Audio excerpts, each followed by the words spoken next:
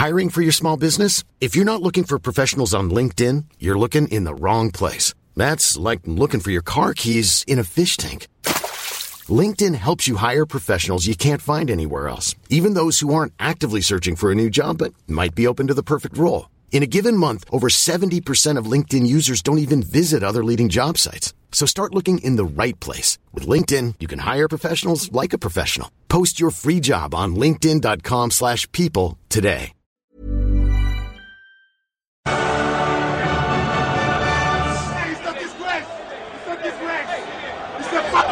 Oh, I'm sorry. I'm sorry.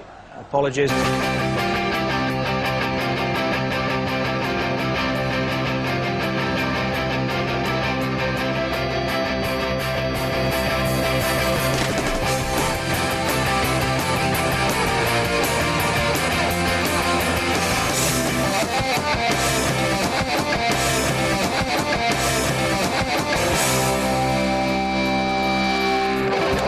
It's the piss off.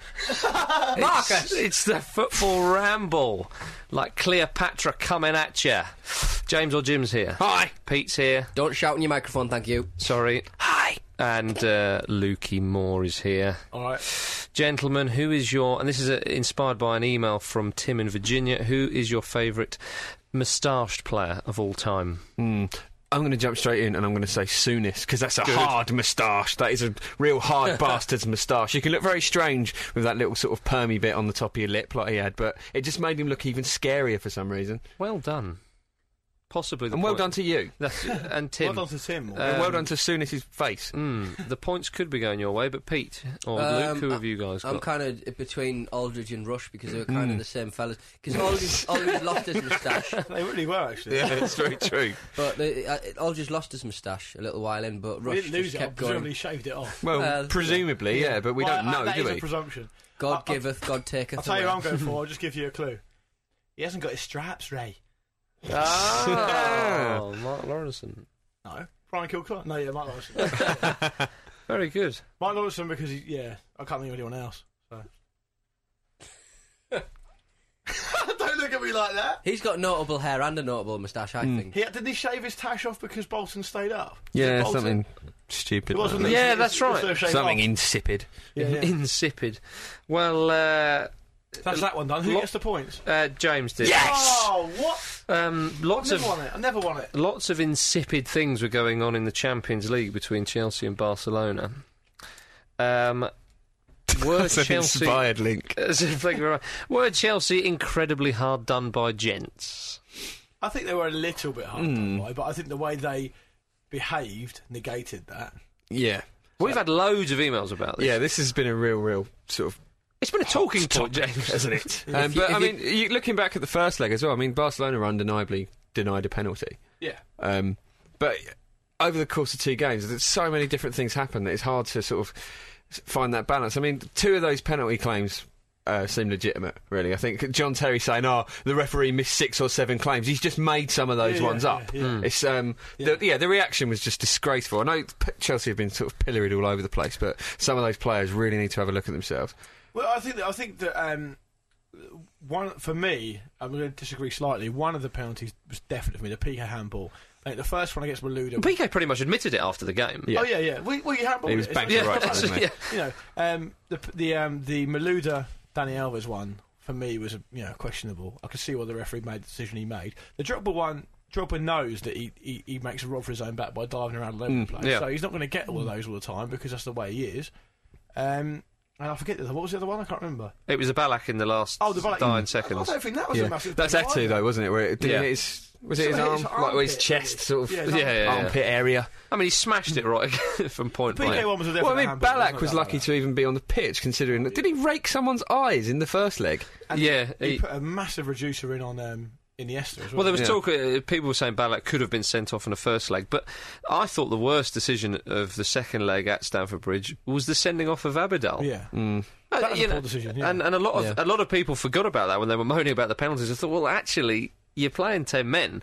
I mean, really, Chelsea lost that game because they missed the chances. Because they will not learn. Well, just if you're going to just score one home goal and expect to just park the bus in front of the goal, you know what I mean? Yeah. And then just expect What do you expect? Yeah, Well, I mean, if you're openly inviting attacks by playing that way, which is what you're doing From Barcelona. there, then you know if you do concede a goal, then you can't complain. I know, obviously, the complaints are that they should have had the chances to put the game to bed with the penalties and that, but I think their game plan was such that they were just mugged. Basically, it was smash and grab right at the end. I can't remember if we talked about it on the last show after the first leg, but I remember thinking or saying to one of you boys ever on the show or not, I can't remember, that if you defend that way in the first leg and don't even try and attempt to get an away goal, don't be surprised if you get your pocket picked in the second. Yeah, that's right. absolutely. That's right. They've Yeah. had some decisions go against them, but so have Barcelona in the first leg, and they were the sending off of Abadal. Yeah. And the referee had a poor game. There's no doubt about that. But I think the reaction was an overreaction. And I think that the way Drogba and Ballack in particular behaved was absolutely deplorable. And I think that they should have the book thrown at them for that. Absolutely. But I mean, you've got there's really. I mean, this is an overreaction, but there was talk on there was an article on the Guardian website about Chelsea actually being banned from Europe next season over it, which is saw that. really, No, I really. think that's That was Richard Williams in the Yeah. Guardian, wasn't it? Who said that? Over the top, but I do that's think that ridiculous. I do think there needs to be some sort of sanctions there, because this whole campaign about respect for the referees, it's just not even taken off, Well, is it? apparently the referee, he was understood to have been smuggled out the country by police. but I don't think, you see, a lot of people saying, why was this referee put on such a high-profile game, considering Chelsea-Barcelona has had problems in the past. Andres Frisk pretty much finished refereeing after that when Mourinho, when he was in charge of Chelsea, was saying It's always English, all English. Erzmeyer as well. But The Sun published his fucking phone number. That's right, but in Euro 2008, the Italian FA demanded an apology from UEFA after Tom Henning. Over Abo. Thank you. He incorrectly ruled out a goal by Luca Toni, and he apologised, and he's been taken off international tournament matches. Right. So why is he given a semi-final of such prestige? I think okay, yeah, that's fine. I wasn't aware of that actually, but I don't think he's a poor. But that's what they tried to make out. I mean, Jamie Redknapp in particular. I mean, it's one of the only. Poor Jamie. He was beside himself, wasn't he?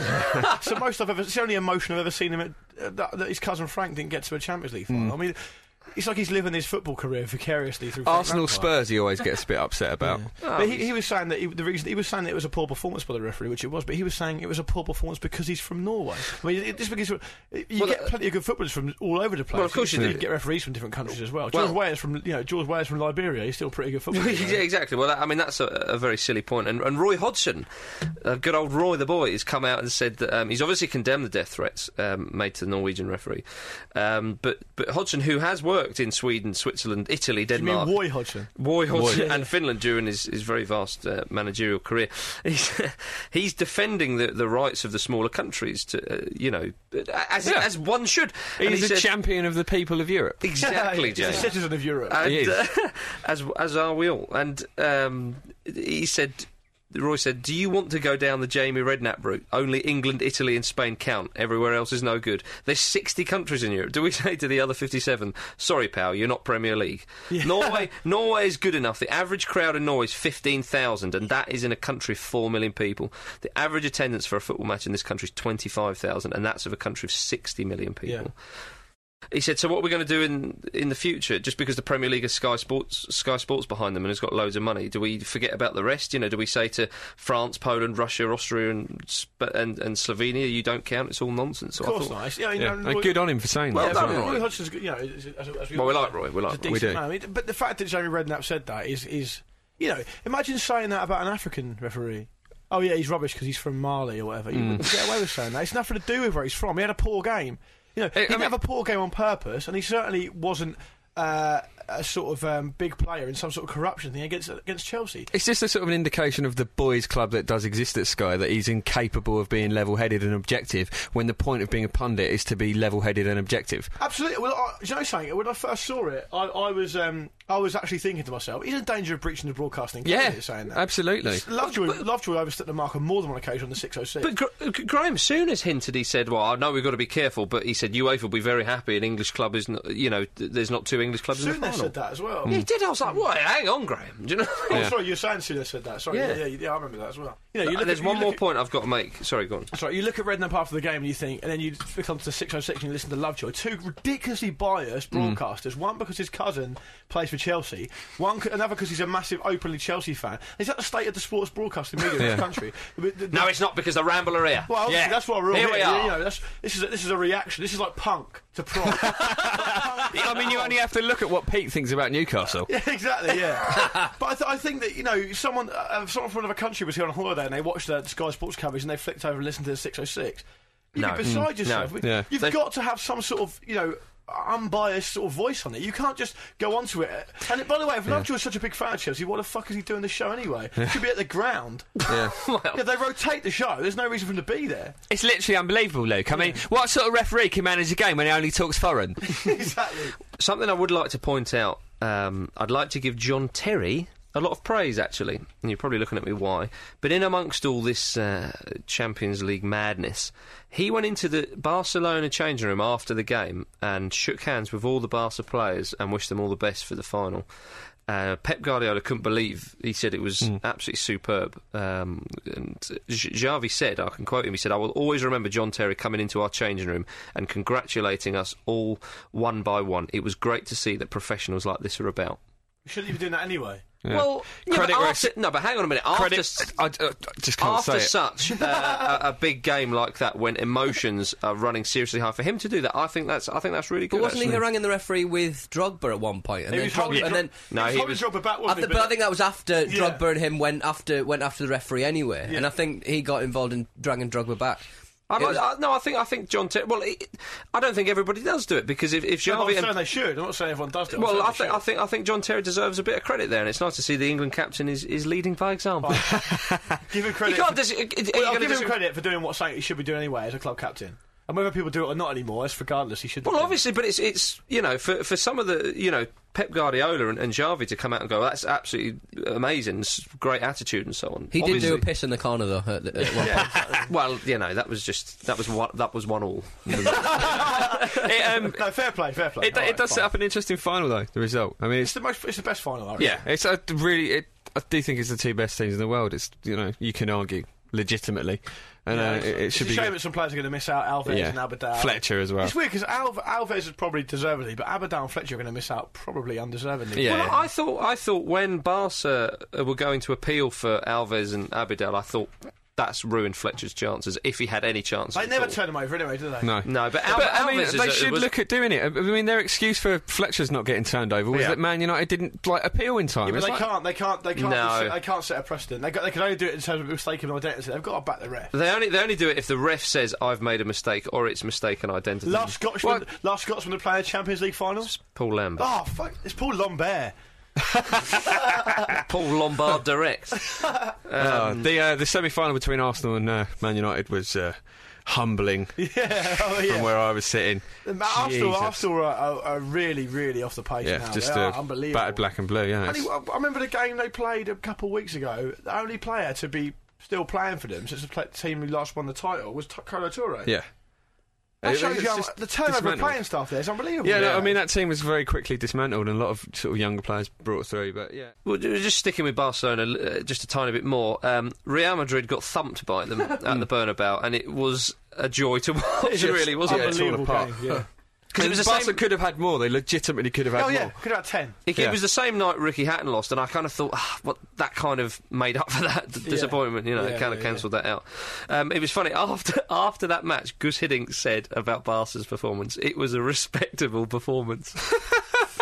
Whereas Sir Alex Ferguson said, Barcelona have fantastic players, and I watched them on Saturday night. I was absolutely drooling watching it. Who said that? It was a magnificent performance. Alex Ferguson. Yeah, I know you don't want to talk about Tim Lovejoy too much, but Tim Lovejoy said that Real Madrid, the current Real Madrid side under Ramos, are the worst Real Madrid side of all time. Yeah, but he's only dating back to 1992 when he thinks football started. Do you know what he said? This is a direct quote.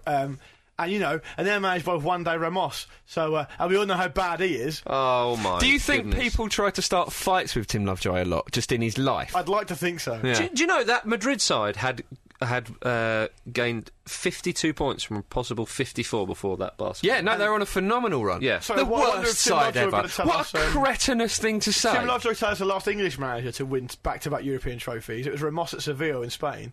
Who was the last English manager to do it? He wouldn't know, Brian Clough. But you don't judge someone's managerial career in the 6 months they spent at a London club. Definitely. He's managed 12 clubs or something. And it was Yeah. Spurs! Exactly, yeah. You know? Speaking of which, dear. I'm going to annoy you slightly here, Luke, but I think Harry Redknapp's done pretty well since he joined there. Well, he's taken them out of a really, really dire situation And because... put them where they should be. Yeah. Yeah, but he's also... But, I mean, they had a terrible, terrible start, and he was really handicapped by that. You've surely got to give him They had credit a terrible start, and he came in and did well. Then he had an awful spell, Yeah. and he's picked up again. But the bottom line Which is typical with both of them, really. They really are sort of a match made in heaven. I'm not going to take anything away from him because all he's done is he's put them where they should be. But the way he conducted himself when they were on that little bit of a slide, just blaming the players, just really hanging them out to dry. My wife could have scored that. But he... You can correct me if I'm wrong, but I don't think I've ever said that Redknapp's a bad manager. No, I'm record not saying that. that you have. One thing that he will be introducing next season is a drinking ban at Tottenham Hotspur because of Ledley King being a bit silly. Nicholas Bentner's also been a bit silly, hasn't But at he? least Ledley King had his trousers on. Well, apparently not. Apparently Ledley King was seen, which is allegedly, was led out of the police cell in the morning after with his trousers stinking of piss, and he was arrested with his jeans around his knees. That's because John Terry pissed on him. So he's not exactly that So, much more. no, Don't I make didn't know it that sound so bit. much more dignified than Nicholas Jesus. Bentner. If you were that bouncer, wouldn't you just kick Ledley King in the knee? Like, given that bouncers yeah. are just basically allowed to do that sort of thing and which just one is- get away yeah, with it. Yeah. I think that you're throwing the baby out of the bathwater there. I'm sure there's plenty of French footballers in the league who enjoy a glass of wine with their dinner. Yeah. I think it's probably the English drinking culture to blame. And Redknapp's always been a massive proponent of team spirit and drinking. Yeah. I know that for a fact. So I don't know what his motivation is for saying this, but I mean it's his responsibility to keep his players in line, and it's also nothing to do with him what his players do outside of football. Anyway, they're employees of Tottenham Hotspur Football Club. They're not employees of his. It's only going to open a massive Pandora's box. You're going to get absolute just crowds and crowds of paparazzi following every Spurs player into every nightclub and out of every nightclub. It's ridiculous. And somebody I was listening to the radio today, and somebody said that professional contracts usually have a stipulation that you're not allowed in licensed premises. Oh, do they? 48 Okay. hours Oh, in which case, before. brilliant. 48 hours before Or a match, after, anyway, yeah, or okay, before fine. or after. So you shouldn't really be in one. Oh, which if he's breached the contract, anyway, then fine, so- throw the book at him. Yeah, fine. Yeah. Well- Do you think Robinho's got one that I says was he's about not to- allowed to be in I was thinking Brazil of 48 hours before a match? You know, my favourite bit about that whole story of King is like Ledley King's, to say the least, flimsy grasp of justice in the UK, the UK justice system. Apparently, one of his quotes was, "Boss man, let me out of this cell. I don't deserve to be in here. I'm rich." He supposedly, allegedly said something like that to the bouncer, didn't he? He's like, "Oh, I'm a big rich man, yeah. You with your £10 job, let me in." £10 job. Yeah, I love like a Let me £10 in. an hour job. That's right. Oh, I love loose At paraphrasing least. in the press. Does he think he's At actually a king? Is that why? Yeah, that's what his mum told him when he was a Ledley kid. the king. You're my little king. You're my little king. Adriano's the king. We all know that. The emperor. Oh dear. Well, if we're gonna quote them, then Nicholas Bentner also said recently. Where are my trousers? He said, I should wear trousers every week. I should wear a belt. I appear to have lost my trousers along with my first touch. Oh no, I came out without either.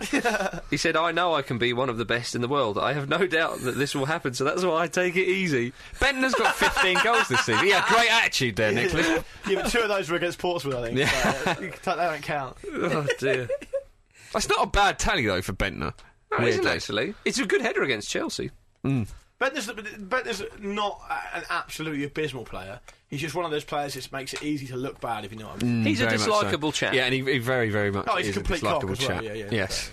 There's Two different ways of putting it there. The thing is, I mean, when we first started talking about Bentner and he said, "Oh yeah, I should be playing every game," I sort of gave him the benefit of the doubt in my head, thinking that maybe he's saying with his ability he feels he should be playing every game, as in if he works hard he'll be there. Yeah. I thought it might have been a mistranslation. Now I've absolutely no doubt. Yeah, if he's saying, yeah, I don't mind going out on the lash because obviously I'm going to be really good. It's like, you've got to make that happen, you brat. Exactly. Yeah, brat. Cutting.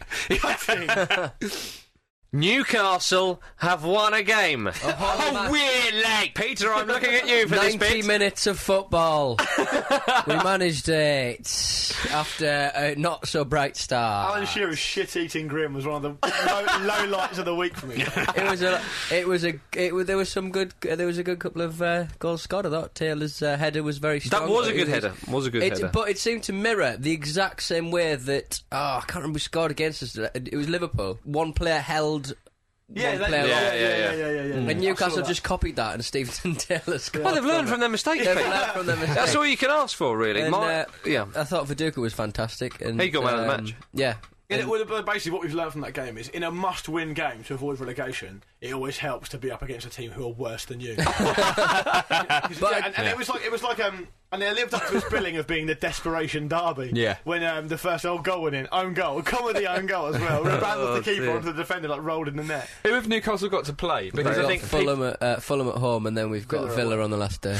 And it's away, isn't it? Yeah, but Hull can't buy a win. So as long as Hull keep losing... Well, Hull have got United at home on the last day.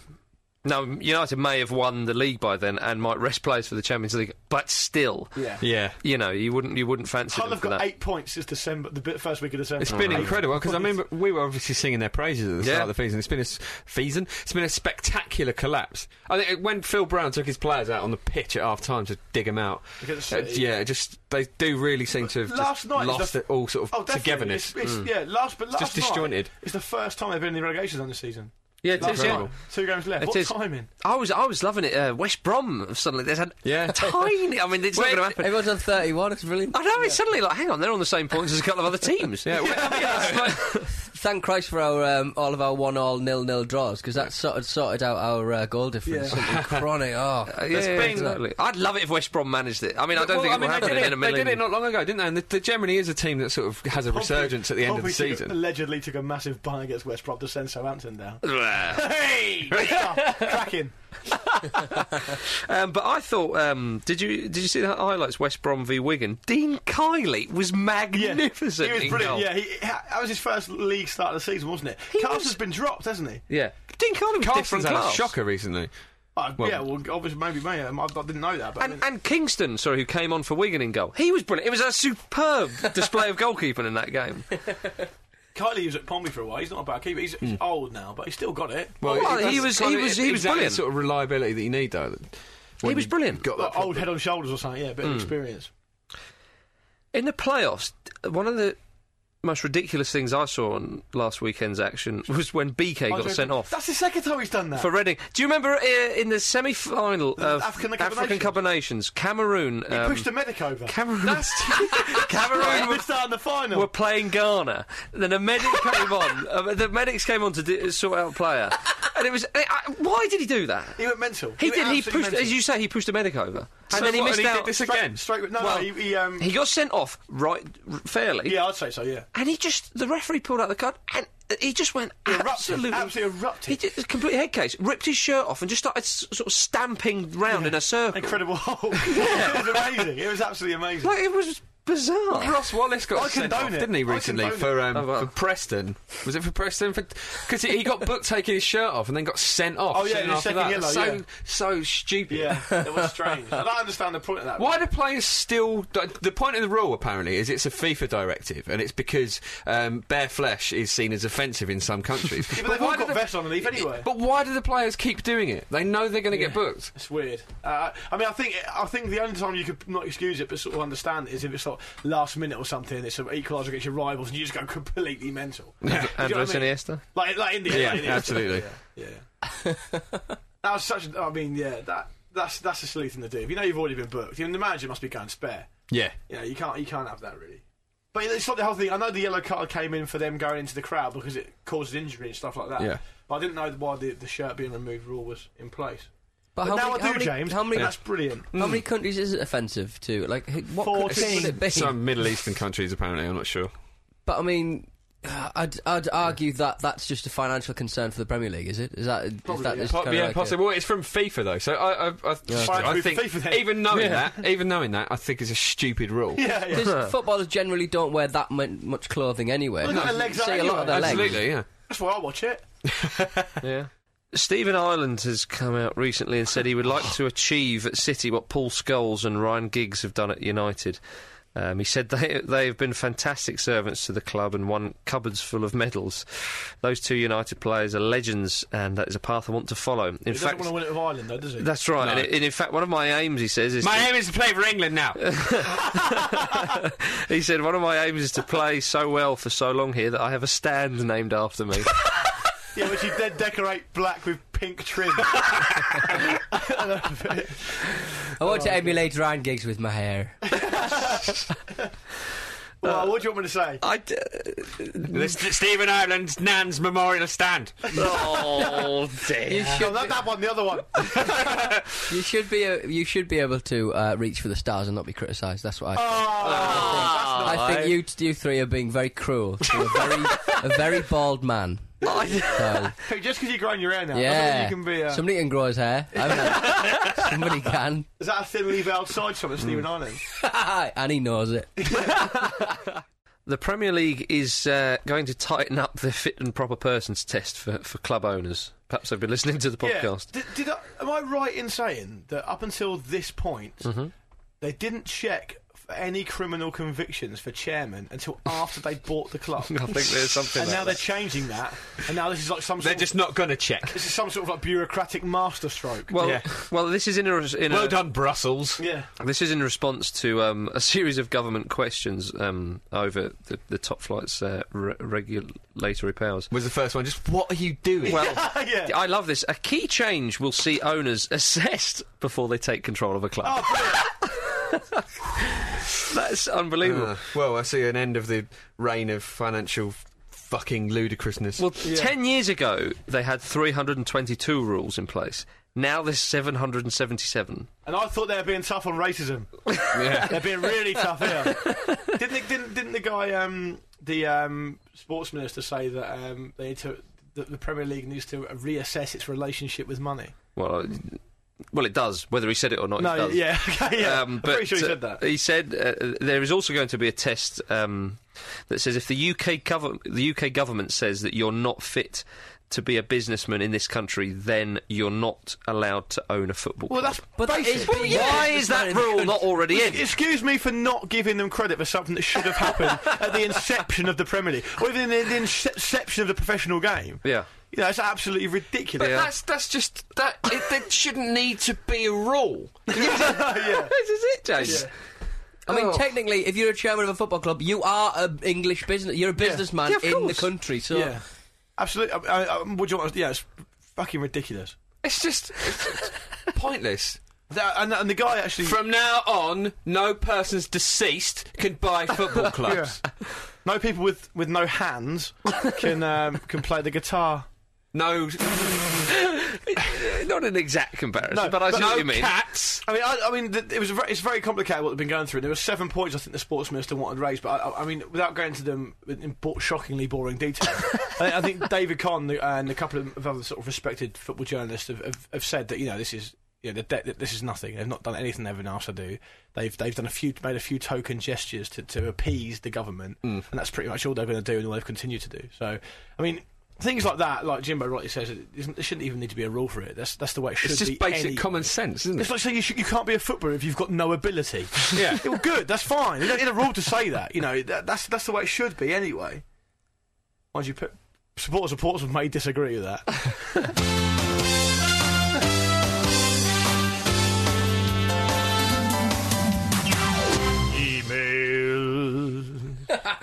One of your best. Thanks. he loves the word emails. Hello, Ramblers. Just wanted to let you know that Robbie Fowler is still a fat bastard up in Queensland. Since his signing, all plastic Scousers are now supporting North Queensland Fury. Don't know if this is actually helpful or useful, but I remember you mentioning him last time, so I felt that I had to inform you of his heft. That's from Mick in Australia. Thank you, Mick. Nice. Great use of the word heft. I actually like Robbie Fowler, so yeah, we like fair him. enough. Like him. Next one. Hi, Ramblers. I'd like your opinion on something that my brother and I have been in disagreement about all season. Long throw-ins in the Rory Delap style. My brother thinks it's basically cheating and not in the spirit of the game. I think it's a skill like any other, and if he spent time developing it, then fair play. Thoughts? Well, if it's going to be something that's not in the spirit of the game, I think you can start in a better place than long throwing. It's essentially the same as kicking it high up in the air. Yeah. What he means is it's not in the spirit of the game. What he means by that is he personally doesn't like it. Yeah. Yeah. I don't think it's not cheating on any level. No. I think you're correct, mate. Your brother's wrong. So James, not Jim, is correct there. Next one. Hello all. I spent a long weekend recently on a stag where nearly everyone else was a West Ham fan. There was one Gooner, which was me, one Liverpool fan, an Orient fan and a Spurs fan. On the last night we did pub golf and everyone had to bring a silly item of clothing for the stag to wear. Tony, the Spurs fan, made the stag wear his Spurs shirt, the stag being a rampant whammer, as he's put him. Very harsh. So Tony, the Spurs fan, thought he'd pulled off a hilarious jape.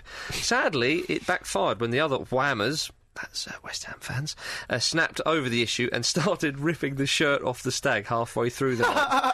One actually got the cock on the badge between his teeth and bit it off. They then dropped the bits on the floor and set them on fire. There was a little tear in Tony's eye. Everyone else was dead chuffed. We had nothing else in common, but we all hated Spurs. Great And stuff. then they had sex. No, that didn't happen, Pete. That's from Jim Goodwin, so... And that's from Jim Goodwin. That's a fantastic email. That's a wonderful story. Well done. Luke appreciates it. No, it's funny. I enjoyed that. All right, Ramble Force. Don't know if any of you listened to the Ramble Force. Ho! squadron leader of the Ramble Force here. I don't know if any of you listened to the Tim Lovejoy 606 programme after the Chelsea-Barca game. Well, we have mentioned it on this particular podcast today. Well, he wasn't to know, was he, Marcus? No, he wasn't to know. But we will go through what the rest of the email says. It was a very biased piece of radio, but the stuff he was coming out was ridiculous. Here's a few examples. Barcelona only have one way of playing. It's a pretty good way of playing. It isn't bad, is it? Putting the ball in the net loads and loads and loads of times. Admittedly not against Chelsea, but you know what I mean. Lovejoy said that Messi isn't very good. He can score against rubbish teams in Spain, but not against English teams who play in the best league in the world. Oh, God. Didn't Keys say something? It's like Tim Lovejoy is shortening my life with his very existence. He's like a walking bleach highlighted cancer on the game of football in general. Didn't Richard Keys say something? They were talking about Messi, and he went, "Well, he plays in a bit of an He's average like league." A walking brown-haired cancer on the game of football. What did he say? Richard Keys. He said that is there an argument to be made that Messi plays Spain is a poor league outside of Barcelona and Real Madrid, didn't he, or something like that? No. Has anyone seen the fact that in their beloved Premier League, the bottom 8 teams have amassed about 3 wins between them in about 6 months? A team can feasibly stay up on 34 points in a 38-game season. That's less than a point a game. It's not the best league in the world by any stretch of the imagination. Absolutely. So take your head out of your arse, right, and start watching football outside the London area. It's on Sky! Yeah, exactly, all the time! And Channel 5. Yeah. When Izzy, who's on the show with Tim... She's actually pretty decent. Right. She pointed out to him that Barca had enjoyed something like 70% of the possession over the 2 legs and had the same amount of shots as Chelsea over the 2 legs. He replied with, "So?" Sad, bitter man. He was treating that woman like a fucking ragdoll all through that fucking shot. He was doing Oxfordian wit. You know, what manner and wit. The only person they managed to get on that criticised Tim Lovejoy directly about being biased and just plainly stupid was a really nervous Welshman. Out of breath Welshman. Called Colin, wasn't it? Colin the Welshman. Don't hang up on me. And he was so angry, he couldn't really get everything out. He was going, "You're just so biased. You're a disgrace, Tim. You're an disgraceful broadcast. I don't understand why you're on here." He kept saying, "You're a disgrace, Lovejoy. You're a disgrace, Lovejoy." And whilst we all agree with the sentiment, it wasn't the most articulate way of putting his point across. But anyway, just to round off with that email, that was from Chris, so thank you very much for that. Don't say, I followed him on, we follow him on Twitter. We followed him home. Just so I can see if he says anything funny, so I can talk about it here.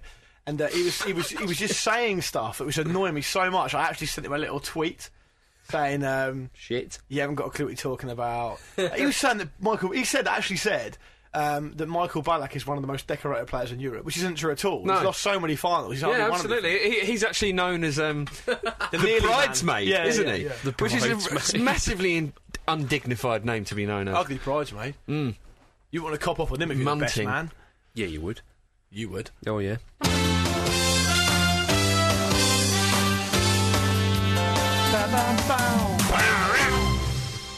It's James or Jim time. Hey! You're right. I've got some hilarious goings on from the world of football for you. All right, James and Jim, how you doing? I'm good. Oh, I like you. Yeah, you're brilliant in that. Do you want to hear about football ace Cristiano Ronaldo? Yeah. Football ace Cristiano Ronaldo is buying a red double-decker bus to impress his nieces and nephews. Oh, that's all right. nice. The Manchester United winger marvels at the London buses when he's with his team in the capital, and driving a slow bus might be just the job for him, the Daily Star reports. It must just be fucking mental over there. Yeah, I know, yeah. Ronaldo wants to convert a bus into a play palace for his nieces and nephews when they visit. He plans to drive them around the countryside near his home. This sounds like a kind of just gone mental era Oasis video. I'll have you, Butler. Yeah.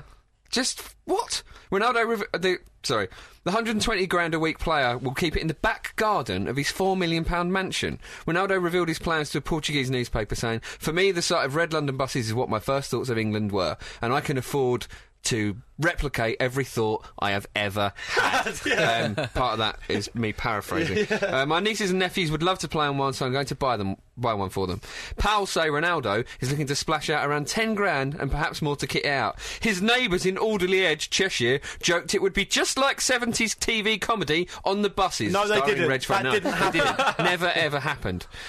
We've heard Cristiano wants to buy a bus, which will be a first for this area because we're all so rich. We've been joking that he'll be able to give us a lift to the shops, but I doubt he'll drive it much. Said one local who didn't. Yeah, do you know what that story says to me? What can we think of to fill newspaper column space that he's not going to be offended enough to complain about? And obviously, yeah, his neighbours are living in a very, very rich area because they're his neighbours, so they've put, just to add a bit of character and make it believable, we've heard Cristiano wants to buy a bus, which will be a first for this area. Yeah. I think I said before, it is one of those rumours that they put in. That he's never going to say That's no. a few. He's never it's gonna like refute. Neil Sean in the celebrity sort of showbiz In the pages. Metro, yeah, where he sort of yeah. says, "I've been talking to Sandra Bullock," and he's always talking about Sandra Bullock. He goes, and she wants to move to London because she really likes London. She's never going to say, "No, I hate London. I hate all of you who live there." There was something a Don't little watch while my ago films. saying about how Russell Brand really, really likes coffee, so he has a coffee machine, and when he goes to different countries, he needs a different plug extension to use it. It's like, well, he will do, yes! Oh, that's great news. Not news. I don't know about you lot, but I've always found like plug sockets abroad exactly the same as England. So what's Russell's problem? America. Exactly. What do you got to say about it, Marcus? Shocking. It is all just a big shame. Yeah. Moving on, right? Chelsea fans have hatched a plot to get their own back on bungling referee Tom Henning of Rabo by stopping Norway winning the Eurovision Song Contest. Ooh! The referee turned down 4 penalty appeals as Chelsea crashed out at the hands of No, was it Barcelona. 17 a penalty? 17, of course, sorry, yes. It was 100! This is absurd. But with Chelsea's hopes of reaching the final for a second consecutive year in tatters, fans are hoping to find consolation by preventing Ovrebo's home country from taking glory in this year's Eurovision. An internet campaign, the Brainchild is a very, very generous wording here, of a group of Chelsea fans, possibly led by Tim Lovejoy, has been launched to drum up enough support across Europe to ensure Norway are deprived of victory.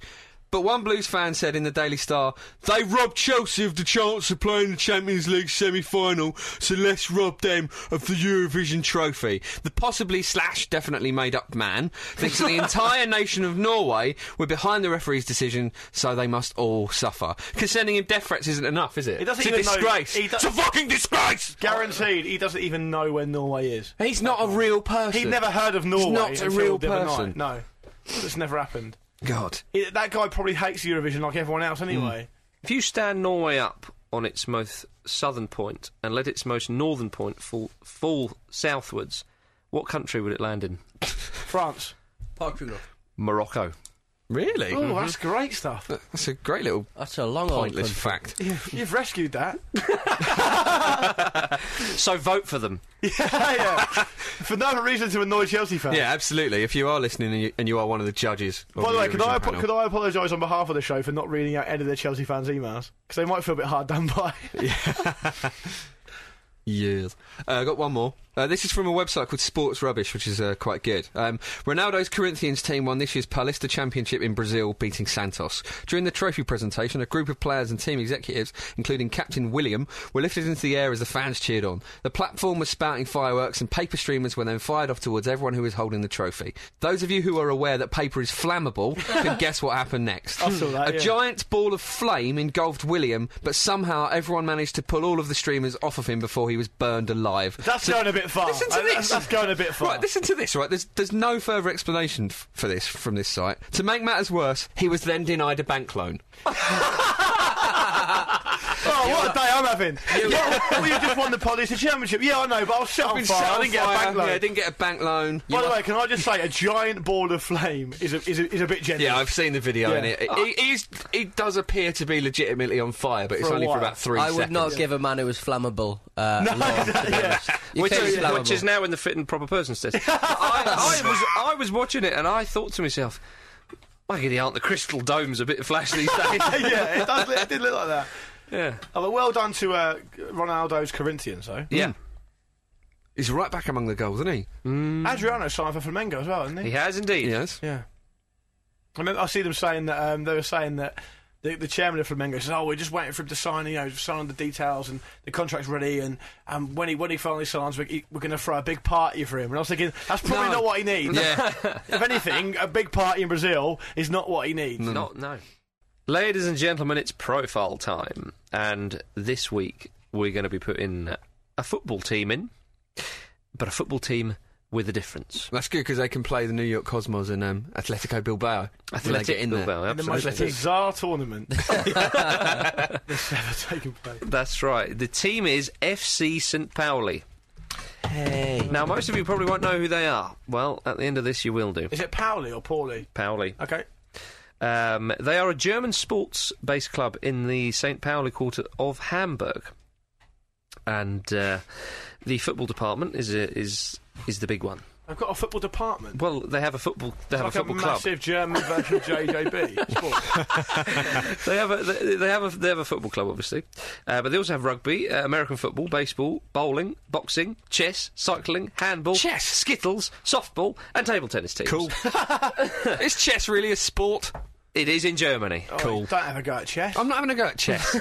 I'm just questioning the validity of the categorisation. Don't have a go at chess. I'm not having a go at chess. Stop having a go at me for having a go at chess when I'm not having a go at chess. He'll be slagging backgammon in a minute. Because he doesn't understand it. I'm not claiming to understand it. Oh, pass the pigs. Is that not a sport? Yeah. I could do draft. Yeah. Damn. Anyway, back to Football Club St. Pauli. The club began its existence in 1899 when a loose, informal group of football enthusiasts got together and started kicking a ball around. But officially, they came to place in 1910. Their nickname is the Pirates of the League. You'll find out why in a very short time. Good nickname, the Pirates. That's right.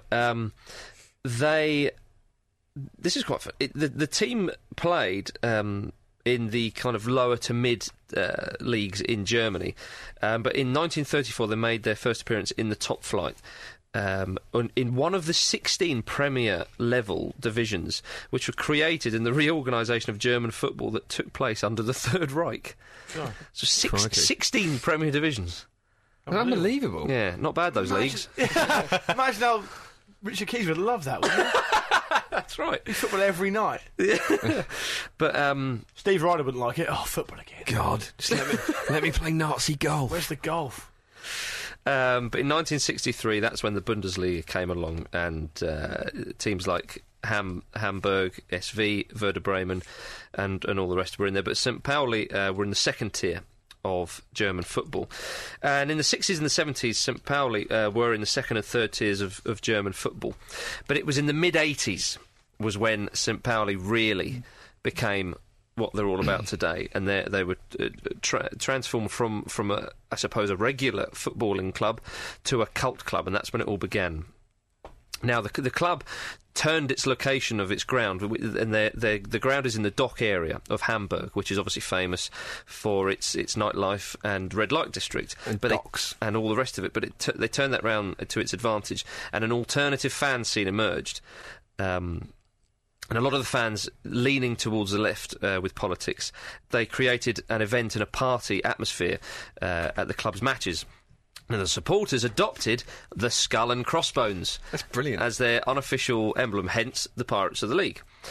But importantly, and this is the real big thing about them, is St. Pauli became the first team in Germany to officially ban right-wing nationalist activities and displays in its stadium, which in an era when fascism was all the thing with football hooliganism and threatened the game across Europe. And in 1981, St. Pauli were averaging crowds of 1,600 spectators. By the late 90s, they frequently were getting 20,000 into their stadium, which was obviously a sellout. In the 90s, the media really picked up on St. Pauli and their cult image, and it focused very much on the punk part of their fan base. And that's when the nickname Pirates of the League really began to kind of come to the forefront. But in the late 80s, 88 to 91, they were in the Bundesliga. But they weren't there for very long. And as I say, they tend to operate in Germany's kind of second tier. Their most recent appearance in the Bundesliga was 2001-2002, but unfortunately finished last. Oh. But they did beat Bayern Munich. They did beat Bayern Munich 2-1, and Bayern Munich were the World Club Championship winners then. So St. Pauli had T-shirts printed of World Club Championship beaters printed out and sold quite a few. Haven't they got like an openly gay chairman or something? Yeah. They have to. Well, we'll come on to him in a minute. They've also got like a lot of like celebrity sort of kind of goth musician followers. They're like a goth football team. It's really odd. Yeah, it's a kind of a sort of a punk goth kind of like thing there. Sounds amazing. Alternative scene football team. That's right, yeah. Well, St. Pauli enjoy a very certain fame for their left-wing characteristics of its supporters, and most of the team's fans regard themselves as anti-fascist, anti-racist, anti-sexist, and anti-homophobic. And this has brought them into conflict with a lot of the neo-Nazis and hooligans at away games. But as I say, the football club has taken a big stance against racism, fascism, sexism, homophobia, and that's really what they're all about. They have a huge following as well. The club prides itself on having the largest number of female fans in all of German football. And in 2002, advertisements for the men's magazine Maxim were removed from the team stadium in response to fan protests over the sexist depictions of women in the ads. It's like the antithesis of everything football's about in this country. Yeah, absolutely. Yeah. And St. Pauli can boast more season ticket holders than many Bundesliga teams. And one study recently suggested that there's roughly 11 million fans throughout Germany that are St. Pauli fans. Yeah, I think from what I've heard, the actual attendances at German football in the leagues in Germany are actually really good as well. So it's even more of an achievement, really. Definitely. Absolutely. It sounds like it sounds like it's more of a lifestyle choice. Absolutely, yeah. It's making a statement about your personal views, definitely, rather than just supporting a team. Do you know what I mean? Well, I think so. Yeah. Which is amazing. There's 200 registered fan clubs, many of them outside of Germany for them. It's so weird for a club to have so much of an overtly political wing. Anyway, whichever side, right or left, That's right. Right-wing fascists are always a little, they're always just little toe rags and stuff, and you've got and you've got Lazio and teams like that. Nazio. It is more prevalent in Italy, I think, but outside of Italy, definitely not. Yeah, I think you're right. That's it. They also, St. Pauli also have close links with many other foreign clubs, particularly with Glasgow Celtic. St. Pauli fans attend Celtic games on the continent when they play away in Europe. And their flags, St. Pauli flags and scarves, can be frequently seen on display at Celtic Park. And the official Celtic stores even sell St. Pauli merchandise. I think that the link they suggest the link is perhaps because the main rivals of both sides, obviously Rangers for Celtic and Hamburg SV for St. Pauli, they have links as well. So perhaps it's a reaction to that. Yeah. In Israel, St. Pauli is identified with Hapoel Tel Aviv FC. And Tel Aviv FC also see themselves as anti-racist and anti-fascist. And in some of their home games, you can see St. Pauli flags waved in the stadium as well. Starting a whole movement. I'll be happy for them to join with Portsmouth. That'd be amazing. Never going to happen. Tell you what, you go spend an afternoon at Fratton Park, you know it will never happen. If you get what I mean. Well, one thing that's going to please you, Luke, is they open their home matches, every home matches, with AC/DC's Hell's Bells. Oh, brilliant. That is fantastic. Yeah, absolutely superb. Yeah, and they also And looking at St Pauli as the sports club as a wider thing, the women's rugby team have won 6 national titles. So well done to them as well. They've got it all covered. But as you mentioned before, the club's president, Corny Littman, is a character, not only by name but by nature as well. He set up the Schmidt Theatre in Hamburg, and he's the managing director of 2 theatres, and in 1999 was named Hamburg Entrepreneur of the Year. He is openly gay and works in the nude. Fit and proper person's test. Yeah. It's a generic fit and proper person's test joke there. Works in the nude. Brilliant. Does he attend the games in the nude? That would be even better. And I'd like to finish by I think this kind of sums them up quite nicely. The club has been active with charity work, and in 2005 the fans of the club initiated the Viva con Agua de St Pauli campaign, which collects money for water dispensers for schools in Cuba. Oh, brilliant. Brilliant. Superb stuff. So, I think we're having them. We are. St Pauli, come on in. Come on in. There it is. There it is.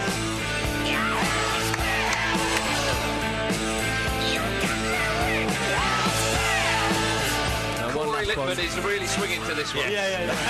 He's ringing hell's bell. Swinging everywhere. He's ringing his hell's bell. Hey. Ladies and gentlemen, that is the end of this edition of the Football Ramble. I hope you've enjoyed it. If you would like to get in contact with us, the email address is podcast@thefootballramble.com. We have a myspace.com/football ramble. We have a group on Facebook. We're on Twitter. We're on Last FM. I call it Twatter. You could do. Just a little example of the hilarity that spews forth from my mouth at all times. Yeah. Just an example of one of the laughs you have. Yeah. That's right. We Do have enjoy laughs. Hey mate, if you're like cracking funnies like that, you should get on Twitter, and just tell everyone about it every time you do it, You should do that. Like you do, Pete, yeah? Can you tell them for me? Highlights of Pete's Twitter involve what? How many Michael Bublé stickers can I stick to my torso? Is that one of mine? Don't deny it, that was one of yours. I can't remember that one. Yeah. We also have a website, which is thefootballramble.com. Pete has another website, which is drawyourdad.com. So it get is on marvellous. Yeah, I'll draw mine and I've put him up. He looks like Marvin Monroe from The Simpsons. Not in real life, just in that picture. Yeah. I need to draw my dad and give it to you personally so you can upload it, because I don't have a scanner, but yeah. Well, you do it I in will paint. get it to you. Do it in paint. I Feel don't mind free. paint. Yeah, I can't find paint on my computer. I'm sure it's there. Marcus, she was saying something. Start accessories. I just want you to say goodbye, James or Jim. Goodbye. Goodbye, Peter. Goodbye. And goodbye, Luke. Hell's bells. We're all off to do the fit and proper persons test in the nude. Goodbye. First time. Woo! Hell's bells, hell's bells, hell's bells, hell's bells, hell's bells, hell's bells. Hell's bells. Hell's bells.